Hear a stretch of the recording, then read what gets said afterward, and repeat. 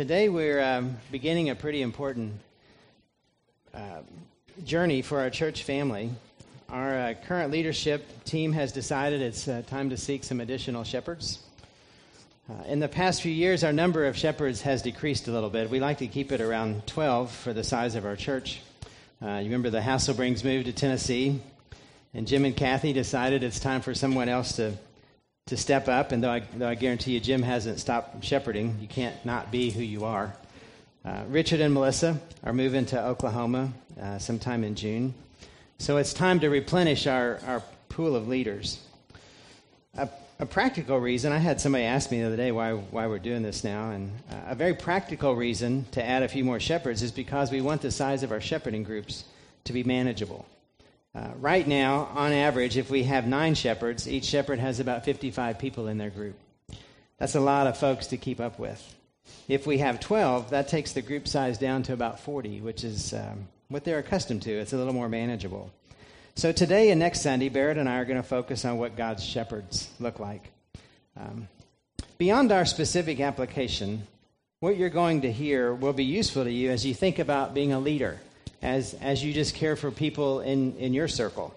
I believe you'll hear things which will help you lead a family, lead a business, lead in a classroom, lead even in a study group. This isn't just for church life. This kind of is bigger than that. A few of you are going to be asked to consider being a shepherd for this family. And let's just be honest. There are a lot of reasons to say no. It takes time out of your life. It requires an investment of energy, emotional and mental energy, and spiritual energy. It can be draining. The people business is messy. And some people have circumstances which seem just simply to be overwhelming. And you don't know what to do with that. You may not want to be responsible. That's a good reason to say no. Why put yourself in a situation to be criticized? The expectations, you may think, are way too high. You may think you'll never measure up. The bottom line is just plain scary, if you think about it, what you're saying yes to. But there are also plenty of reasons to say yes. As you see people recognizing and affirming your individual giftedness, they're asking you to do this for them. And it's rewarding to be a part of something bigger than yourself, part of a team. You'll definitely be put in situations where you'll be stretched, where you'll have opportunities to grow like you never have before. Your dependence on God will certainly increase, and you'll put yourself in a great situation to listen more carefully to the chief shepherd in your life. I know God has been leading some of you in here on a journey through some training ground for leadership, for servanthood. He's been teaching you about success and influence, brokenness, patience, and joy. He's been sharpening you and challenging you and filling you up. And he's been putting people in your path, and you're learning. You're learning how to be helpful, what to say in certain situations, when to talk, when to be quiet, when to walk away, what to ask, how to answer, and when to leave things alone. You're being prepared for a moment, an opportunity, and you're being prepared to be who you were made to be. So how do you worship God who does that in your life and say no to this open door at the same time? When I was considering what to do with my life as a college kid, God pressed on me this idea of full-time ministry. And you guys have heard me talk about this before. It's not anything I had ever planned to do, but he had given me certain experiences and was showing me particular giftedness. And so I came down to thinking about it this way. How do I say no to that? It would be irresponsible for me to not use those gifts that God had given me. And so maybe that may be where some of you are. You're realizing some of these people in this family who know me very well are saying, this is something we want you to do. And how do you say no to that? It's a difficult place to be honest. Let me tell you about my experience of working with our shepherds for the past several years. They're a solid group of leaders. They're solid in their faith. They're solid in their commitment to us as sheep. I hear that every time we get together. They are dedicated to prayer. They have a focus on Jesus. They're also very diverse in their thoughts and their thinking process. We have engineers, entrepreneurs, educators. We have hands-on guys, big picture guys, people guys. We have left-brainers, right-brainers, no-brainers sometimes. These men do a great job of representing the variety of desires and dreams and concerns we have as family members, and I guarantee you someone on this leadership team probably thinks like you do. These men treat us staff types like fellow leaders on the team. They don't look at us like hired guns or even employees. We're respected, consulted, trusted, supported, and you don't find that everywhere. You typically see animosity between ministers and elders, but that's not the way things are here. Southside is a very healthy family to belong to, regardless of your role. We may not have it all together, but we have a focus on Jesus, and that's what matters most, and that focus begins with these men. So today I'm going to walk you through a profile of a shepherd with the help of 3 of our current shepherds. Right from the start, this is a tough task because, to be honest, who in here has ever hung around a shepherd, tending to a flock of sheep? I don't know of any of us in here who have, anybody have sheep? Yeah, I didn't think so. Llamas? No llamas either? All right. I don't know about a llama shepherd, but they might help. The dominant biblical model for spiritual leadership is shepherd and flock. That metaphor emerges over 500 times in scriptures in the Old and New Testament. Yet we have very little experience with this metaphor, and there doesn't seem to be a suitable replacement that anybody's come up with. At one time or another, every one of God's different types of leaders have been referred to as a shepherd. In fact, in Psalm 23, the Lord is my what? The Lord is my shepherd. In Psalm 100, we are his people, the what of his pasture? The sheep. Ezekiel 34, as a shepherd looks after his scattered flock, so will I look after my sheep. God paints his own relationship with us as that of a shepherd caring for his sheep. God also pictures his prophets and priests and kings as shepherd. David was called a shepherd. In Psalm 78, he chose David his servant and took him from the sheep pens. From tending the sheep, he brought him to be the shepherd of his people Jacob, of Israel, his inheritance. And David shepherded them with integrity of heart. Again, in Ezekiel 34, here we read a message to leaders who were responsible for taking care of Israel's health, but instead they were selfish shepherds. Son of man, prophesy against the shepherds of Israel. Prophesy and say to them, this is what the sovereign Lord says. Woe to the shepherds of Israel who only take care of themselves. Should not all shepherds take care of the flock? You have not strengthened the weak, or healed the sick, or bound up the injured. You have not brought back the strays, or searched for the lost. You have ruled them harshly and brutally. So they were scattered because there was no shepherd, and when they were scattered, they became food for all the wild animals. So God's leaders carry life and death responsibility for their people. It's true for Israel's prophets, and it's true for Southside's shepherds as well. Jesus is identified as a shepherd several times in both the Old and New Testament. In Luke 15, he leaves the flock to go search for the one lost sheep. And when he finds it, he puts it on his shoulders and goes home. John 10 is the most descriptive and comforting section in Scripture about Jesus' leadership as the Good Shepherd. And I believe that text provides model for us in our search to identify shepherds in our own church family. In John 10, verse 2, the man who enters by the gate is the shepherd of a sheep. The watchman opens the gate for him, and the sheep listen to his voice, and he calls his own sheep by name, and he leads them out. When he has brought out all his own, he goes on ahead of them, and the sheep follow him because they know his voice. The first thing you see here is that the sheep recognize the shepherd's voice. Shepherds are men who've been with you in tough situations, in teaching situations, in times of prayer, in tears and laughter. And you've come to know their voice. Not a voice that barks orders or intimidates, but a voice you want to follow. As we select shepherds, look for those whose voice you know and feel safe following. In verse 9, I'm the gate, Jesus says. Whoever's entered through me will be saved. He'll come in and go out and find pasture. The thief comes only to steal and kill and destroy. I have come that they may have life and have it to the full. Here we see a shepherd is one who protects the flock from intruders from the inside and the outside. Each night, the shepherd would take his sheep to a pen. It might be an enclosure with a rock wall, kind of guarding all the sheep, or it might have been a cave that he would take his sheep to. And one by one, the sheep would pass between his legs, and he would check them for ticks and cuts and sores. and then he would lay himself across the opening. So if anyone were to come and go, they'd have to come through him. As we select shepherds, look for men who know you well enough to know if something's going wrong with you. Men who have significant conversations about life with you, not just golf and basketball and weather. Men who you know care enough about you to protect you from evil coming from outside or inside the flock. In verse 14, Jesus says, I'm the good shepherd. I know my sheep, and my sheep know me. Just as the Father knows me, and I know the Father, and I will lay down my life for the sheep. Here we see a shepherd will lay it on the line for the sheep that's under his care. A hired hand runs away when the wolf comes or when the robbers attack, but not a true shepherd. He'll give whatever it takes to keep the sheep safe. So as we select shepherds, look for men of conviction and commitment for people. We don't need men leading us whose decisions are based on avoiding conflict or based on the influence of controlling personalities. We need direction based on the grace of God and the gospel of Jesus Christ. And we need men who will pay whatever cost is called for when it comes to fighting for people and for their respect and dignity, and especially their salvation.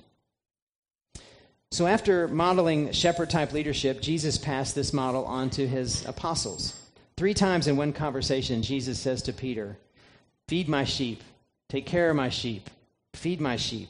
He's telling Peter to embrace this style of leadership that was modeled for him. It would be hard to imagine after watching Jesus and being coached by him that these 12 men would invent some new leadership strategy other than the one that he modeled.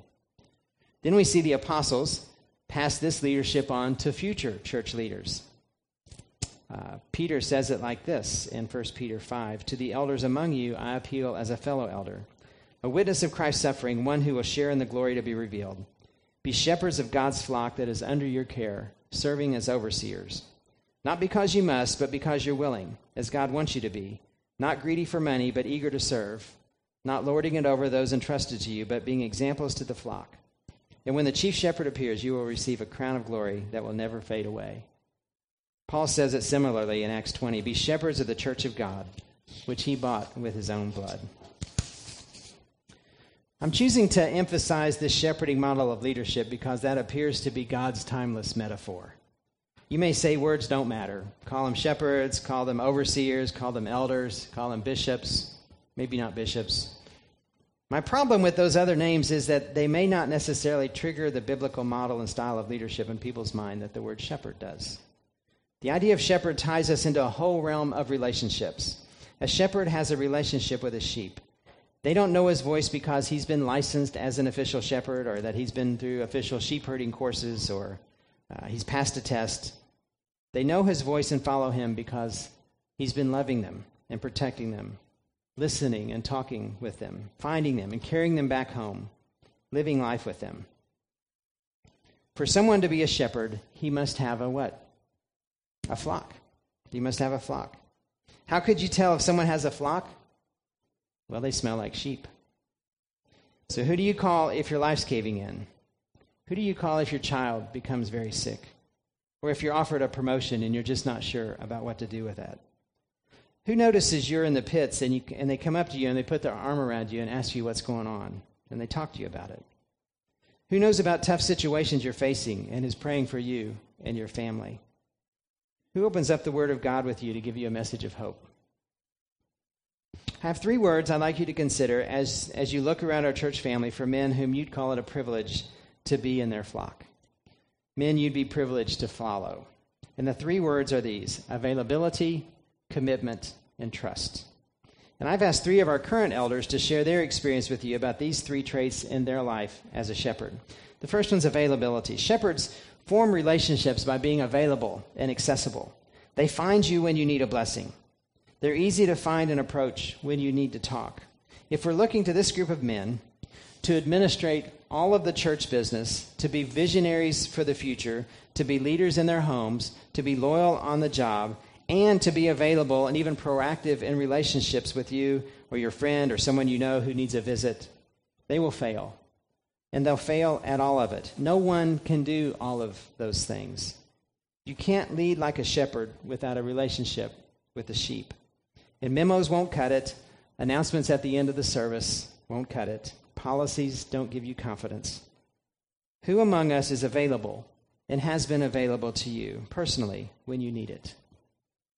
One of our current shepherds is particularly wired for relationships, and that's Mike Holder. He does a great job when it comes to being available, and he's going to talk to you about this trait as a shepherd.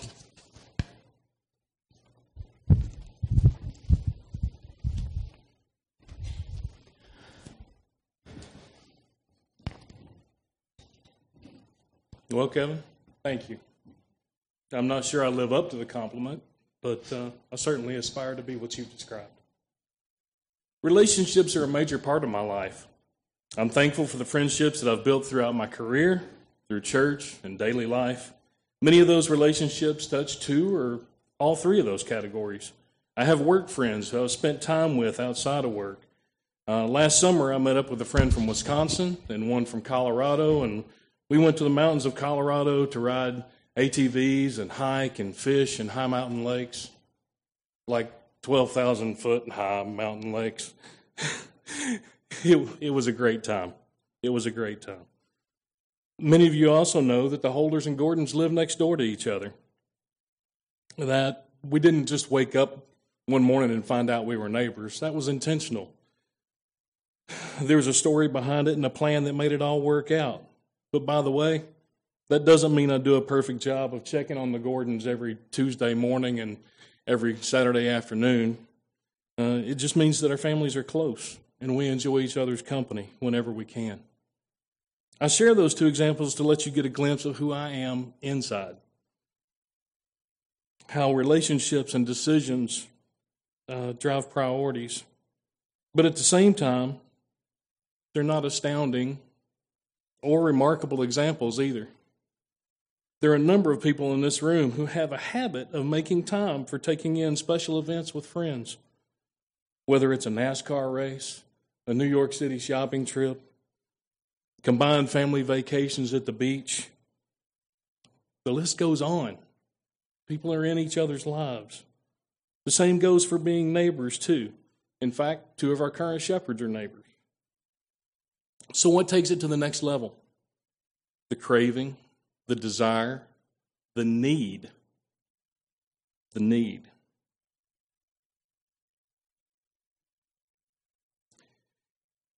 The need to be with people and see how they're doing. Not just how the weather's treating them, as Kevin mentioned a while ago, or to see if they saw the game last night, but to really want to know them and to see how they're coping with what's going on in their life. To be able to spend time with people and ask about how they're handling their burden, whatever their burden is. To offer an ear to allow them to talk it through. To be present when the wheels are falling off and nothing seems to be according to plan. Now, face-to-face is not always possible. And I'm thankful for email and texts and phone calls and Zoom, but I'll always prefer face-to-face. You heard me several weeks ago talk briefly about the impact that the isolation of COVID has had on me.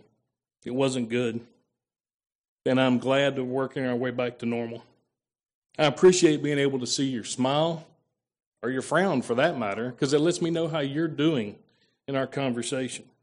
That's why I prefer face-to-face, because face-to-face allows both parties to use their senses in the conversation to better express and understand one another. It allows for connection and for empathy and hugs, because we know hugs through Zoom is not the same. Those who know me know that I operate on the premise of being early is on time and on time is late. I've also been known to hang around a bit after things are over. In fact, I've been told more than once to catch the lights on the way out. This plays into the idea of being available. Often I'll find someone to chat with and see how they're doing, but this is also a time when you can find me. I'm far from perfect in checking in on everyone who's in my shepherding group. In fact, some days I question how far away I am from even being adequate. But I do have confidence in one thing. I will make myself available. I'm pretty easy to spot. My cell and email are published, and most would say that I am approachable. So please, if you need me, let me know. I'm available. Being available lends itself to another ministry that Kevin's spoken of in the past, the ministry of presence. No, I'm not talking about presents, about Santa and random gifts on your front porch, even if it's a garden gnome. I'm talking about presence, being there when you're needed. The ministry of presence is a powerful gift that you can give to someone who isn't even sure what they need. There are sometimes just having someone nearby, possibly even without conversation, is enough to provide the support that they need to make it through the trial that they're facing. Presence assures them that they are not ignored, not forgotten, and not alone. A ministry of presence might come very naturally to some, and to others it might feel awkward. But to the receiver, it feels like a blessing. Don't be fooled. Your mere presence can truly make a huge difference in someone's life. Being available is most important to me, and I know it's important to many of you as well. Some of you will be asked if your name can be submitted as a shepherd candidate. You may likely have that conversation simply because you've made yourself available. You have listened to someone who needed a chat, offered support when a family needed a friend, provided advice where you were sought out because of your experience. Whatever the reason is, don't discount it. It's likely that others feel the same way. Let me know how I can serve you. I love you, Southside.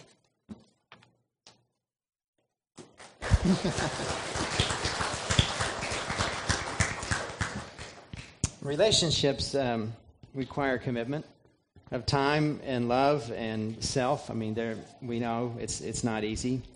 Shepherds need to be committed to people enough for their plans to be very flexible. There are so many one another references in our Bible. There's just all kinds of them throughout the text. Love one another, serve one another, pray for one another, submit to one another, be patient with one another. And I've heard one of our shepherds, Tom Hedman, talk about these one another passages over the years, and it really boils down to commitment. So he's going to talk to you for a few moments about this trait as a shepherd.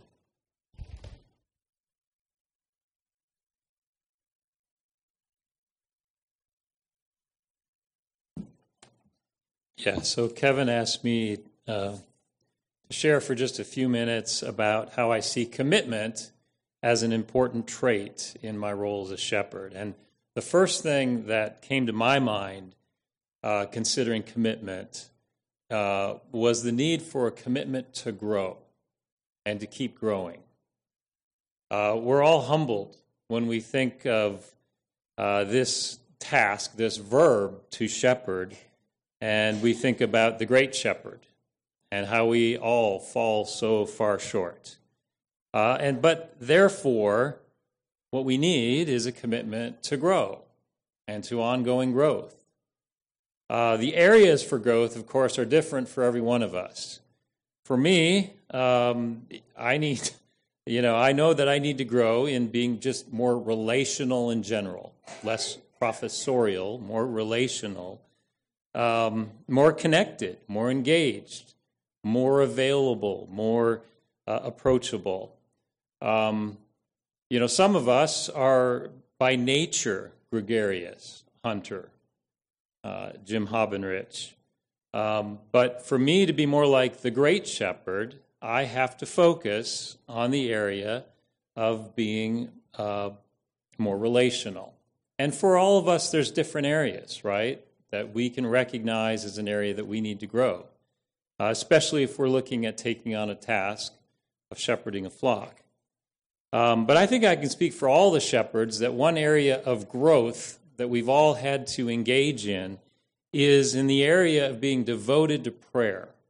Being devoted to prayer. At Southside, we believe in the power of prayer, and we believe in the responsibility of the shepherds to pray over the needs of the flock. Absolutely. High priority. What does that mean, practically? Well, that means time. More time in prayer, more mental energy in prayer for more people, different kinds of needs, prayers as the needs arise, typically an email from Barrett. It's become my habit to stop what I'm doing, stop my work, and say a prayer on the spot as I become aware of the need, as that email comes in. It's a developed habit. So that's a commitment that shepherds in Southside have to have. And I think if we're committed to prayer, we also want these prayers to be relevant prayers. We want them to be up to date. And how does that happen? That happens by being connected, especially with our smaller groups, seeking out prayer needs. Oftentimes people don't send an email to Barrett, even though they probably should. And so sometimes, and that's part of the role of having meaningful prayer, relevant prayer, is to seek it out. The other thing I wanted to talk about with respect to commitment is the commitment to encourage. Yes, I have spoken on this. I believe strongly in this commitment to encourage one another.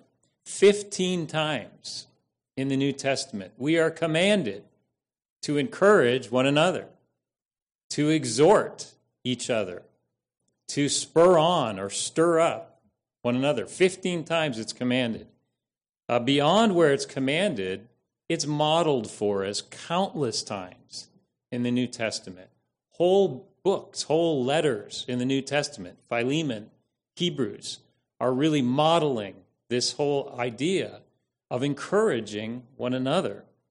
So, in Hebrews 3, what does it say? It says for us to encourage one another every day that it's called today.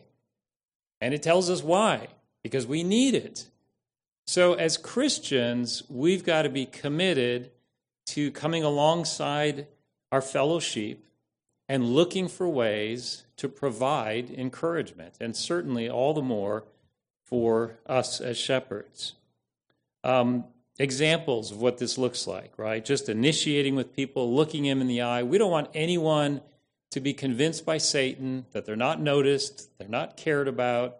Doesn't matter if they're here or if they're not.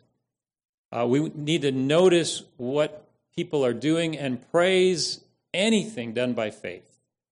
The smallest thing to a great sermon. People need that kind of encouragement and for you to notice what they're doing by faith. Sometimes we just need to encourage people to hang in there. The biblical term being stand firm. And remind them, Jesus is near. Hold on to the hope that we all share. Sometimes it's just a matter of listening and sympathizing and empathizing, but without neglecting to also call them to remain faithful. Encourage them to try to be outward focused and not inward focused, to trust, to increase their trust in God. So there's a lot to do in this area.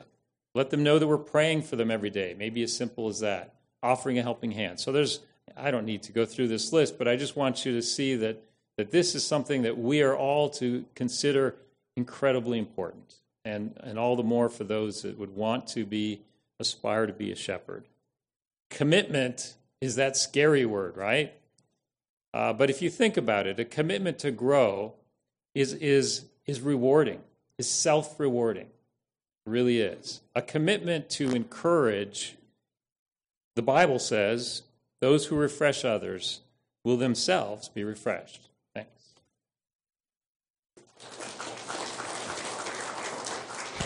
Man, I didn't know you guys were getting applause. That's awesome. Our last word is trust. And trust can only come over time and experience. Trust is something that is earned. We trust people because we know they're not going to back out on us. Ron and Hunter, for instance, have been a part of Southside for more than 35 years together. You know they're here to stay. They're solid. Tony and Dale and Mike and Bob and Chad and Keith, they raised their kids here. And you can see how trustworthy they all are. Richard and Melissa raised their kids here, took a hiatus, then came back and watched their grandsons grow up here. In a society where trust is a rare find, the whole idea of shepherding at its core inspires trust. So I've asked Dale to talk for a moment about this trait as a shepherd.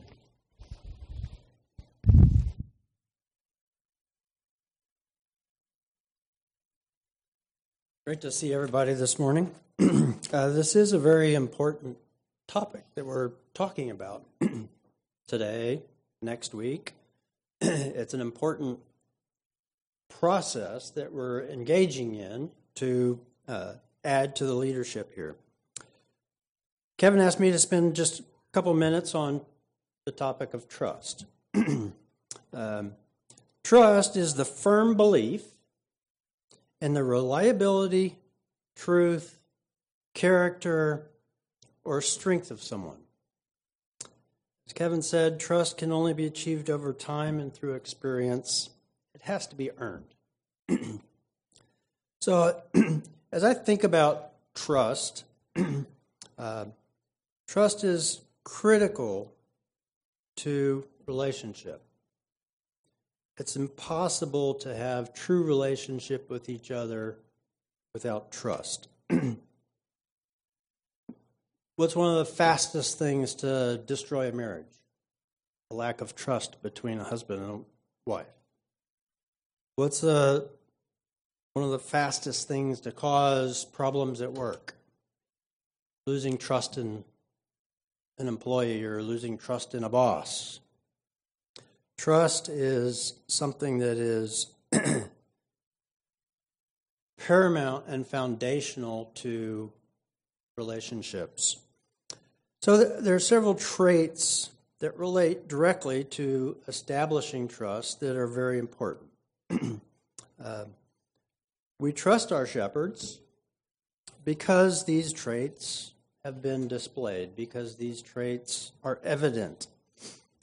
Our shepherds need to be invested.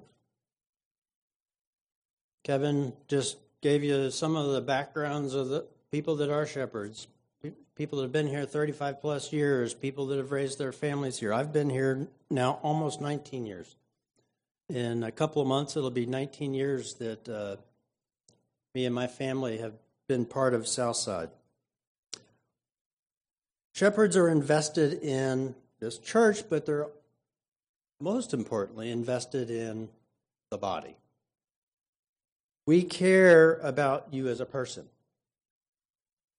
We care about you as part of this family. We care about this body and want the best for each of you.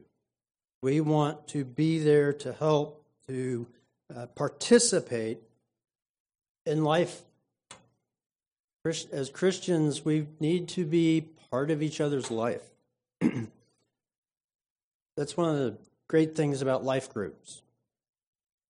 I know we've gone through a difficult life group season over the last couple of years, but if you're not in a life group, it's really important. As a shepherd, I have just been thrilled with being in life groups over the years, and unlike some folks, we've always tried to mix our life group up every few years. We would get a group, we'd be together for 3-4 years, and then we'd try to mix it up some, just because life group is so important in terms of being able to truly get to know each other and to be involved in each other's life when you're at one another's house once a week. So shepherds are invested. As Mike just talked about, I'm not going to expand on it. Shepherds have to be available within reason. We all have our own families to deal with, but if you need prayer, if you want to talk, seek counsel or advice, reach out to us. Kevin mentioned earlier we have shepherding groups where we basically divide the congregation. That each shepherd has a group of people that they try to be involved with, and that's great. But if you have a concern, you don't. If you're in my shepherding group, you don't have to come talk to me. If you know Mike better than me, or have a better relationship with Mike than me, go talk to Mike. Or go talk to Hunter or Tony. or any of the shepherds that you are comfortable with. We just have shepherding groups to try to help make sure that everyone has someone who's reaching out to them and trying to engage with them. Shepherds keep their word. Matthew 5:37 says, "Let your yes be yes and your no be no." Keeping our word is all about trust. Shepherds are discreet. Proverbs 11:13 says, "A gossip betrays a confidence, but a trustworthy person keeps a secret." We know that when we're talking to you about a personal issue, a concern, something that you just want to get off your chest, we know that that's between us. It's not something that we're going to share with others. We're going to talk about with people who are not involved. So you can and should be confident that when you're talking to a shepherd, we're going to be trustworthy, and we're going to be able to maintain the confidentiality that you give to us.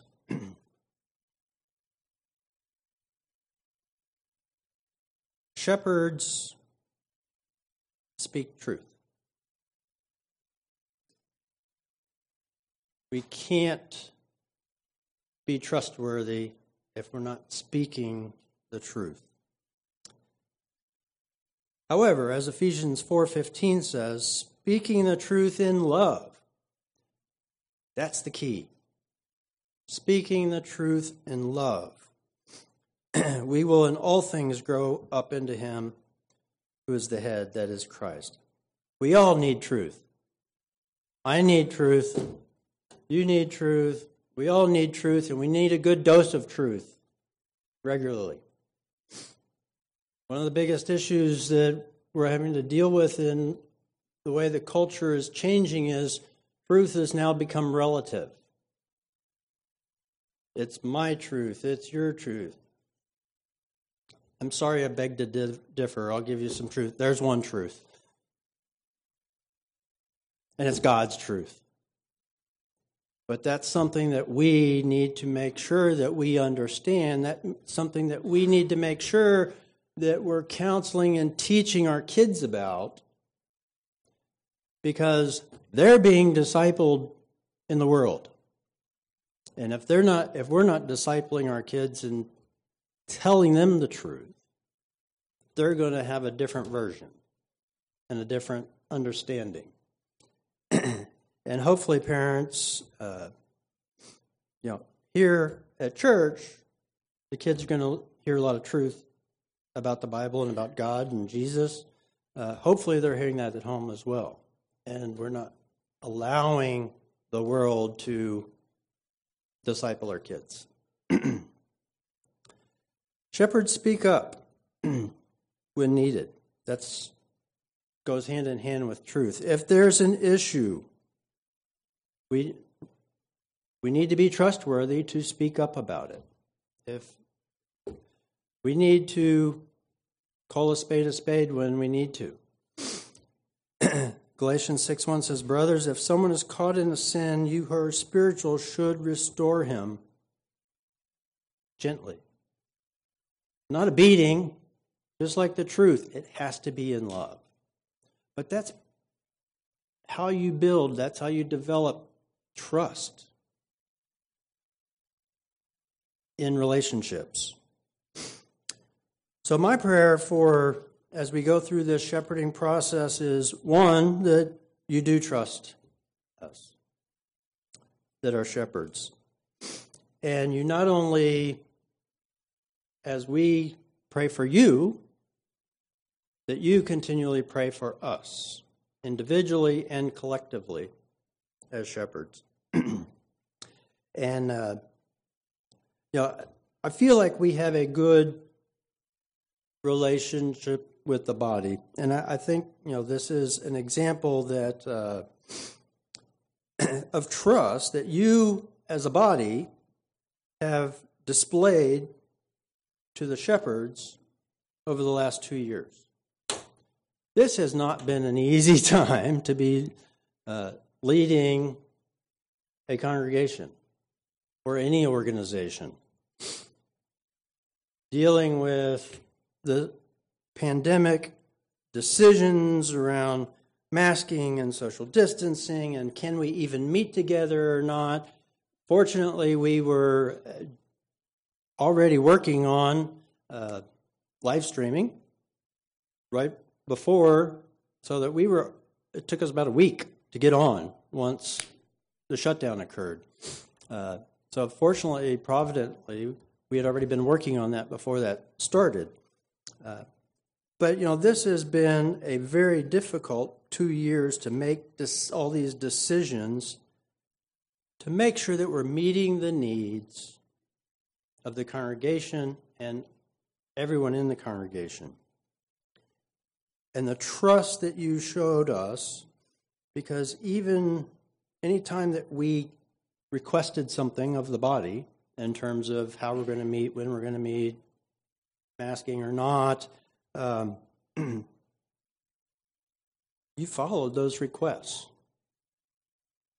And you related, and if you had questions or concerns about it, you related to us in love rather than getting bent out of shape about a request that we had.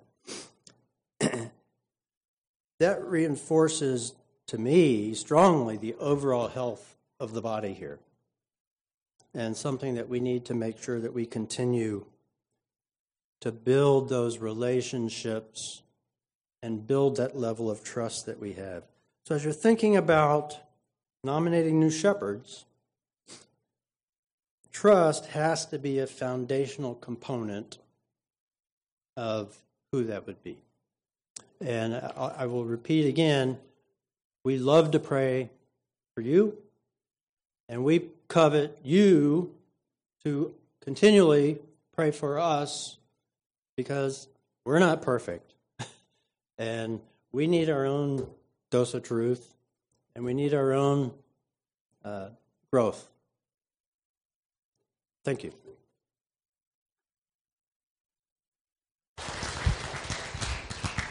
Okay, so here's how this process is going to work. A team of 5 people have been tagged to manage the details of the process. I'll introduce you to them as Jan Taylor, Jim Hobbenrich, Matt Franklin, Mitchell Jones, and Jill Bertram.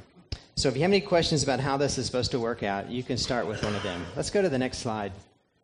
This slide kind of outlines the process. We will hand out a guide to you next week. It has a prayer guide. It has the schedule on there, what's coming up and how it all kind of works together. This is a process we've used for a few times now. It's been pretty smooth. So here's your mission. I'll just kind of lay this out here. Between now and May 8th, here's what we're asking you to do, all of us to do as a church family. We want you to pray for wisdom in your choices.